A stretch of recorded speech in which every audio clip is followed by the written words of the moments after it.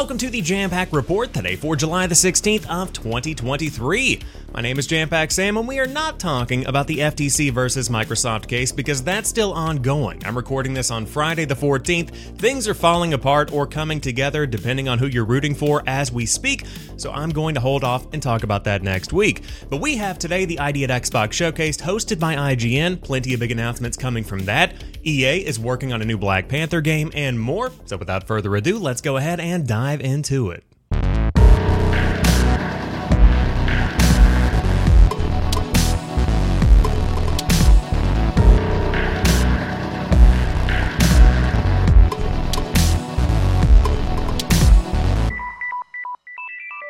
Before we get going, I said I wasn't going to talk about the FTC versus Microsoft case on this show, but I have been talking about it all week long.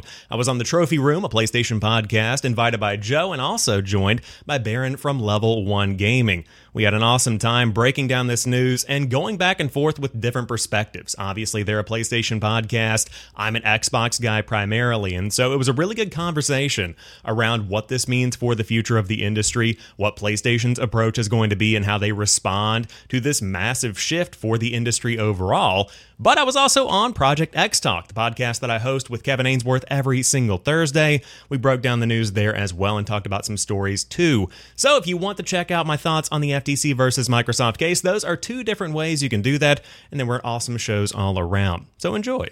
Now we head over to IGN with the ID at Xbox Showcase recap. And if you missed it, ID at Xbox did team up with IGN to make this showcase happen. It was hosted on the IGN set, and I believe Brian Altano did some writing on the project. And I just wanted to call out that the IGN team absolutely nailed it with this entire presentation. It wasn't too long, wasn't too short. We got a deeper look at some gameplay after the main presentation was done. It just did everything very, very well. And on top of that, it was actually packed with some pretty solid announcements. And this recap article from IGN doesn't hit on every single game that was shown off, so if you haven't checked it out and you do want to see all of the games that were shown, then you should definitely go back, watch it for yourself. I think it runs about 45 minutes, so not too long in the tooth, but definitely enough to go in there and dig your teeth into. Now, Taylor Lyles at IGN writes, Microsoft just held its latest ID at Xbox showcase, highlighting a slew of indie games that will make their way onto Xbox platforms. While this is not saying all these games will be console exclusive, Xbox wanted to highlight just a handful of some of the many wonderful indie titles that fans can look forward to in the future. If you missed the showcase, don't worry, here's a roundup of all of the games that appeared at the event. First up, we have Karateka. ID at Xbox had two world premieres during their show, one of which was Karateka, but more specifically, Digital Eclipse announced it was doing a series of interactive documentaries titled the Gold Master Series. And the first one, the making of Karateka, will focus on the 8-bit 1984 action game, you guessed it, Karateka. Now, if you haven't seen what Digital Eclipse is doing, game preservation is at the heart of every project they've taken on that I have seen. And the most recent is actually the Atari Anniversary Celebration. This is celebrating 50 years of Atari. And the unique thing about this is that they don't just focus on bringing all of these games together in a collection or even remastering them or remaking them, although elements of all of those are present here. It's about giving you hands-on experience with the games, but also giving you video interviews, giving you behind-the-scenes looks with early photos of things, especially in the Atari 50 example, like the first Pong machine, and then how they evolved, how asteroids came to be, then how we see Lunar Lander come to be. And so now, with this Gold Master series, it looks like they're continuing that journey, continuing that project to try and bring awareness and, I suppose, create a historical interactive documentary for not only one game, but multiple different older games across the industry, because so many of these can just be forgotten to time after 5, 10, 15 years. And Karateka is one that I had never heard of, but clearly, after seeing just a quick couple of snippets of the interviews, this is a very big deal. This provided inspiration for so many of the games that we have today and the creators that are making those games. So Karateka is going to be launching later this year, specifically the making of Karateka, if you are also interested in the game preservation side of things. Then we have Monolith Requiem of the Ancients. This is the second world premiere from ID at Xbox during the show, and Monolith Requiem of the Ancients is an upcoming open-world action game from Colombian developer C2 Game Studio, serving as the studio's first project. And I'll say I'm pretty impressed with what we're seeing here, considering this is the studio's first project. it is on par with what we are seeing from games like Death's Door or Cocoon in terms of visual fidelity. Obviously, it is going to be an indie game, so don't expect it to be on that AA level quite yet. This is a studio's first game.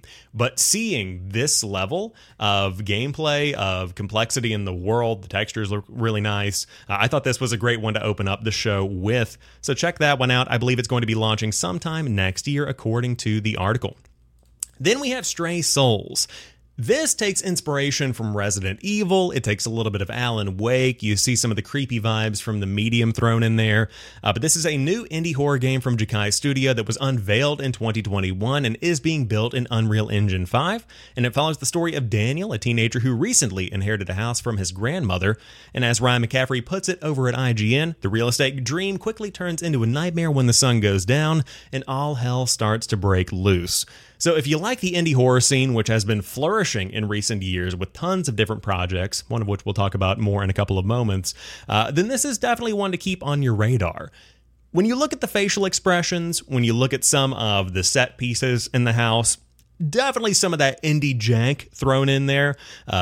Yet to be seen how much of that will be polished out when the game eventually launches this fall. But again, shots like this where you're walking in the woods almost has that look of the indie game that was supposedly coming out. It was going to be potentially a Kojima project. They confirmed Kojima was not on it. I forget what it is. I'll edit it in here. The game I was talking about is Abandoned by Blue Box, and this is pretty much canceled in perpetuity at this point, but it's a game Kojima came out and actually dismissed, calling it a nuisance, saying he is not working on it, which is very embarrassing for the developers, almost as embarrassing as the amount of ads Eurogamer has on this article, but I digress. So it has some elements of that game, but if you do want to dive in and check out some of that Resident Evil, Alan Wake medium action, Stray Souls is launching later this fall.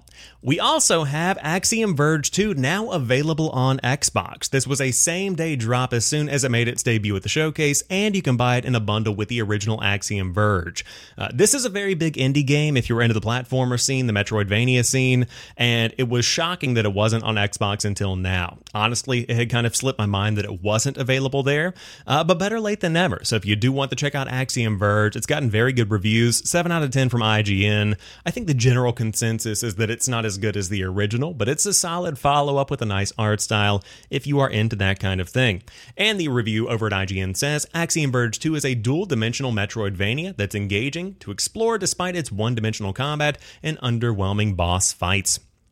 Then we have Texas Chainsaw Massacre. Gun Interactive, the creators of Friday the 13th, the game, are making another asymmetrical multiplayer horror game based on the Texas Chainsaw Massacre film franchise. The gameplay will be familiar to those that played Friday the 13th, the game, or Dead by Daylight. Today's showcase provided another look at the horror game before its August 18th release, and Xbox fans will be happy to know it will be available day one with Xbox Game Pass, and that is something we had known for a while at this point. But I always talk about this game in the context of Game Pass because it is going to thrive more than it would have if it had been released without launching into Game Pass, because this type of asymmetrical horror game relies heavily on you having friends to play it with. If you want to get the most out of this experience, you really need to run it with a squad, because that's just the fun that's being had. You're all running from a group of killers, or you are trying to kill a group of survivors as a team. And so playing it independently or solo is going to be fine. I'm sure that's how I'm going to be spending the majority of my time playing it. But the fact that it is going to be on Game Pass on day one immediately makes it so that you have more friends that probably would be willing to dive into it, rather than having to pay $30, $40, or even $50, $60, or $70 to pick it up on day one. So it does mix up the setup a little bit. Typically asymmetrical horror games are 1 versus 4 or a setup like that. Now you've got 3v4, so the odds are a little bit more even with more players in each round. But Texas Chainsaw Massacre, very cool franchise, and I'm glad to see it getting a new entry in the gaming world that honestly looks pretty good. I'm excited to see the Gun Interactive is back at it, and Friday the 13th, the game suffered from some very bad IP legal issues that ended up, I believe, shutting it down after a while. But hey, it continues to live on in the form of games like Dead by Daylight, at least not literally, but by spirit. Then we have Hellboy Web of Weird. This was announced at the 2022 Game Awards, and Hellboy Web of Weird is an upcoming roguelike developed by Upstream Arcade. Today's showcase provided fans of Hellboy with a new trailer and a deep dive into the gameplay. And I'm excited about this one because it is the first publishing project from Dark Horse Comics. Of course, they're famous for a lot of the statues that we see, for a lot of famous things across movies, TV, and games. And while this is definitely not going to be a game for everyone, it's cool to see a Hellboy game that throws itself into what it is. Like, this is a comic-based game visually, and on top of that, the experience that it brings is clearly packed with action. It really looks like it's going to be a moving comic book. And Hellboy is an IP that definitely deserves more love and recognition. I know that the old Ron Perlman movies are some of those classics that people love to dig into. So this game is on the way, again, announced last year at the Game Awards, but we are getting a new trailer and a deeper dive into the gameplay very, very soon. We also see Myth Force. This is an online multiplayer co-op game arriving on Xbox, PC, PlayStation, and Switch on September the 12th. And this is a game that kind of looks like a Saturday morning cartoon. And whether you like that kind of thing or not, it's definitely doing something that's unique. Kind of has some elements of Borderlands thrown in there, where it is a co-op game with this comic book / animated kind of art style. But not only did we get more gameplay, but we also got the release date of September the 12th, so that's great to see. I know the one thing that I said on Project X Talk is that it would be awesome to see this game land on Game Pass because it is a co-op game. It would be great to have more friends that are willing to dive in, and just because of the art style, it's probably not something that's going to be hitting a wide breadth of the gaming audience. I would love to check it out. I just don't know if this is going to be at the top of the roster, especially launching September the 12th, which is in the middle of one of the busiest seasons in gaming. So I would cross my fingers for a Game Pass drop. I even said that it would be cool to see it drop on a Saturday, do like a Saturday morning cartoon kind of activation, just to capitalize on the look of the game and the experience that it's trying to deliver. So maybe that'll happen, maybe it won't. We'll see what goes down. But here is a quick rundown of all of the games that were shown off. We have Sea of Stars, Solace State, Scarlet Deer Inn, Second Wave, Rain World Downpour, which is out now as well. Vampire Survivors co-op update also got a bit of the spotlight. Jackbox Party Pack 10, Everspace 2, which Luke Lore, friend of the show, over on the Xbox Expansion Pass, interviewed that dev team. Definitely go check that out. But I'm excited about Everspace 2, probably in my top 5 indie-level games that I want to check out for the rest of the year. I love a good space shooter. We also got Wordless, Roman Sands, Stumble Guys, which is the Fall Guys knockoff that also adds a couple of new elements in there, Birth, and Dungeons of Hitterberg. So really robust showcase from the ID at Xbox team. Again, IGN knocked it out of the park, highlighting these games and really giving them some time in the spotlight on a big stage like the IGN audience. So kudos to everybody involved and a fantastic show all around. ID at Xbox is cooking up some awesome projects, and whether you play them on Xbox, whether they land on Game Pass, or whether you're just buying them on your platform of choice, it is just cool to see more games getting into the hands of more players. Next up, Marvel Games over on Twitter writes, Marvel Games and EA's latest studio, Cliffhanger Games, are proud to announce a new original third-person single-player Black Panther title is in development, and you can read more now, and you know we absolutely will. They write, new EA studio Cliffhanger Games announces an upcoming title based on Marvel's Black Panther. As we celebrate the 57th anniversary of Black Panther's comic debut this July, we are thrilled to announce Cliffhanger Games, a new AAA development studio based in Seattle, is working on an original third-person single-player Black Panther game in collaboration with Marvel Games. Their mission is to build an expansive and reactive world that empowers players to experience what it is like to take on the mantle of Wakanda's protector, the Black Panther. Led by Kevin Stevens, Monolith Productions, Cliffhanger has already brought together accomplished talent with leaders from the critically acclaimed and innovative action-adventure game Middle-earth: Shadow of Mordor, along with veterans of top franchises including Halo Infinite, God of War, Call of Duty, and others. They write, we are dedicated to delivering fans a definitive and authentic Black Panther experience, giving them more agency and control over their narrative than they have ever experienced in a story-driven video game. Wakanda is a rich superhero sandbox, and our mission is to develop an epic world for players who love Black Panther and want to explore the world of Wakanda as much as we do, said Kevin Stevens. The development team at Cliffhanger Games will be working in partnership with Marvel Games to ensure that we craft every aspect of Wakanda, its technology, its heroes, and our own original story with the attention to detail and authenticity that the world of Black Panther deserves. It's an incredibly rare opportunity to build a new team around the values of diversity, collaboration, and empowerment.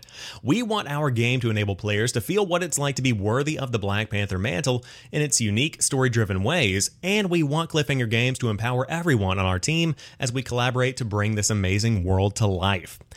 So, couple of different things to break down here. Number one, it's a superhero game. You know it's going to kill it as far as money goes. If it is a good game, that is the big if there. It's got to deliver on being a great experience, and it's got to feel good. Now, you have teammates that worked on Middle-earth: Shadow of Mordor.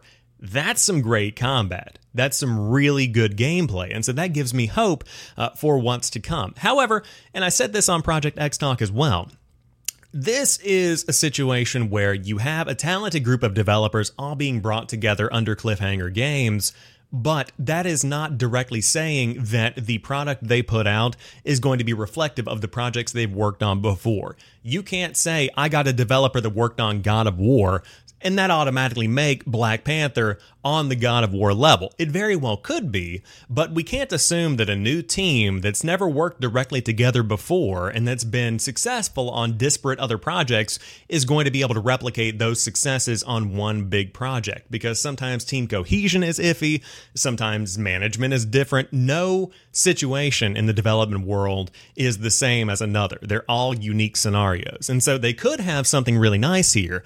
I just want to be cautiously optimistic. That's the way that I always approach this kind of thing. But Black Panther game, very cool. I know the Captain America Black Panther game is also on the way. Who knows what other stuff is coming. EA's working on an Iron Man game. It seems like Electronic Arts is definitely throwing themselves into this Marvel relationship. And hopefully, it pans out to create some awesome games that do these IP justice. I mean, Iron Man's massive, Black Panther's massive. Hopefully these games, in collaboration with Marvel Games, are going to be able to match that need and fit that bill for what fans expect. Next up, it looks like a Need for Speed Most Wanted remake could be on the way for 2024, according to a voice actor who was in the original game.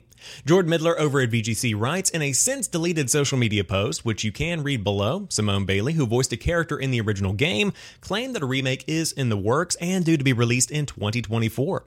In the post, Bailey tagged Criterion Games, seemingly suggesting the EA studio is involved in the project. It's worth noting that Bailey is likely referring to the 2005 Need for Speed Most Wanted in which she appeared, not the version that was released in 2012. Developed by EA Canada and the now defunct EA Black Box, the 2005 game was released for PS2, Xbox, GameCube, Nintendo DS, PC, Game Boy Advance, and Xbox 360. A spin-off, Need for Speed Most Wanted 510, was released for PSP in the same year. EA announced in February 2020 that it had handed Need for Speed development duties back to Criterion Games as it planned to restructure Ghost Games, which had made the previous four entries in the racing franchise. I'm excited about this, and as somebody who's been going back and playing more Need for Speed lately, I got a copy of Underground 2 on the original Xbox. I've been playing some Need for Speed Unbound as well, just to see what the latest in the franchise is looking like. It's on Game Pass now, thanks to EA Play 2 if you have Ultimate. I'm excited. Most Wanted is a great classic racing game that a lot of fans have a lot of love for. And following the Need for Speed Hot Pursuit remake that came out in 2020, it would be nice to see these memories kind of brought to the limelight again and brought with a modern coat of paint. I think that's what a lot of people really want. So the question is, will it land in 2024? Is this more of a potential project that could be in the works and they're just gauging interest? Because the voice actor that posted this kind of framed it in a weird way. Need for Speed Most Wanted remake is being released in 2024. Like and comment if you want to see Cross and his partner hunt down the Most Wanted. Saying if, and again, I could just be reading into it too much, feels like it's not certain, could just be a post trying to drive engagement on Instagram. Depends on how you want to break it down. But no matter how you cut it, it would be awesome to see a Need for Speed Most Wanted remake, so hopefully that is on the way. But until then, we've got plenty of games to play thanks to the biggest content drop in history on Xbox next week, with over 1,400 retro games on the way as part of Antstream Arcade. And this is big for a number of reasons, but this is a cloud streaming service that's going to be available on Xbox. Over at Pure Xbox, they write, "We're getting a pretty huge new addition to Xbox next week in the form of Antstream Arcade, which is bringing over 1,400 retro games to the platform as a part of its cloud streaming service, including some PlayStation and Nintendo titles that will be playable on Xbox for the very first time." Launching on July 21st, Antstream Arcade will feature early Atari releases through Commodore, Sega, Nintendo, and original PlayStation-era games. You'll be able to stream them all on your Xbox console, complete with instant cloud game saves, online high scores, and resume play features across multiple devices. Here's what Sarah Bond has to say about the announcement. She says, "Many of us grew up playing these games, so the ability to stream them on Xbox consoles and share these experiences with our friends and family is incredible. We are pleased that with Microsoft for Startups Founders Hub technology benefits and Azure Cloud Services, we can help enable Antstream to reach more players." Xbox will be the first major console to support Antstream Arcade natively, although that does not mean local downloads, and it'll also be the world's first third-party cloud gaming service to feature on Xbox. Antstream Arcade will be available to pre-order later today on the Microsoft Store for $29.99 annually or $79.99 for lifetime access, and a live stream is taking place at 3 p.m. Eastern Time, so that should be in the past at this point when you're watching this. But Antstream Arcade is awesome. I think this is, once again, great for game preservation. It's great for people that want to explore older games and new franchises. I mean, just in this screenshot right here, I know that I saw Mortal Kombat floating around somewhere in one of these. Yeah, so we have Mortal Kombat right here in the fighting games lineup. The capability for somebody to check out something like Mortal Kombat 11, going into Mortal Kombat 1, they say, I want to go back to the roots.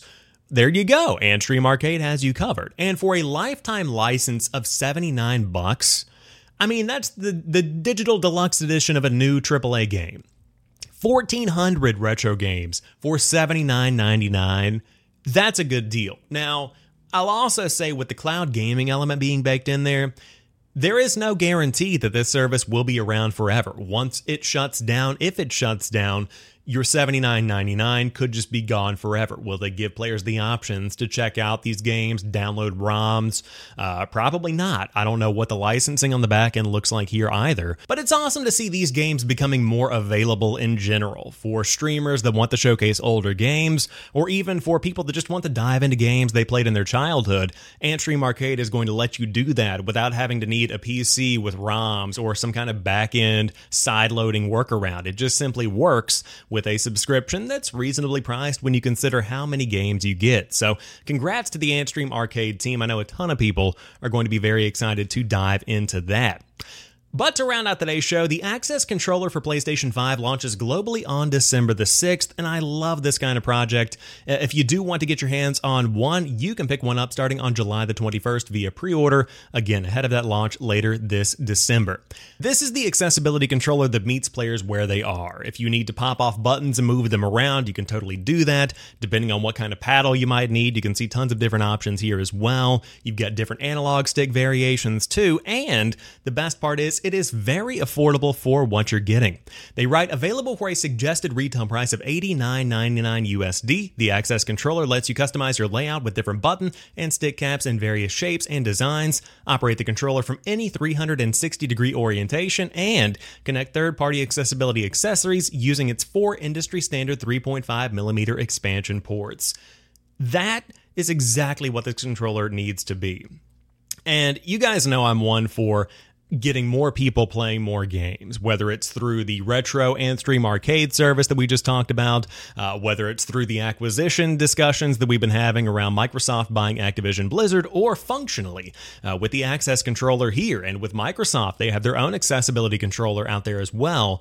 Just seeing these projects happen, I think that PlayStation, this is a better late than ever scenario where I wish it would have come out even sooner, just to get more people enjoying these new next generation experiences we're seeing on PlayStation 5. But really cool project here. I definitely want to see what people in this community have to say, if they have any suggestions of how the design can be improved, because obviously I'm not the person that's going to be using this. I want to hear directly from the players out there. Maybe I'll even try to pull one of those together on the show and maybe do an interview with somebody that might want to get their hands on this. I think that'd be really neat. So congrats to the PlayStation team and to the players out there that are now going to be able to dive in thanks to the accessibility controllers that are finally hitting the market. But that rounds out today's episode of the Jampack Report. If you're new here and you enjoy what you see or what you hear, be sure to drop a like on the YouTube video or add the show to your podcast feed of choice and get it delivered right to you every single Sunday at 10 a.m. Eastern Time. It's always a great time with some great conversations, and if you do want to check out those other podcasts I mentioned at the beginning of the show, links will be down below. But until next time, you guys have a fantastic rest of your week. I'll talk to you soon, and as always, keep on playing.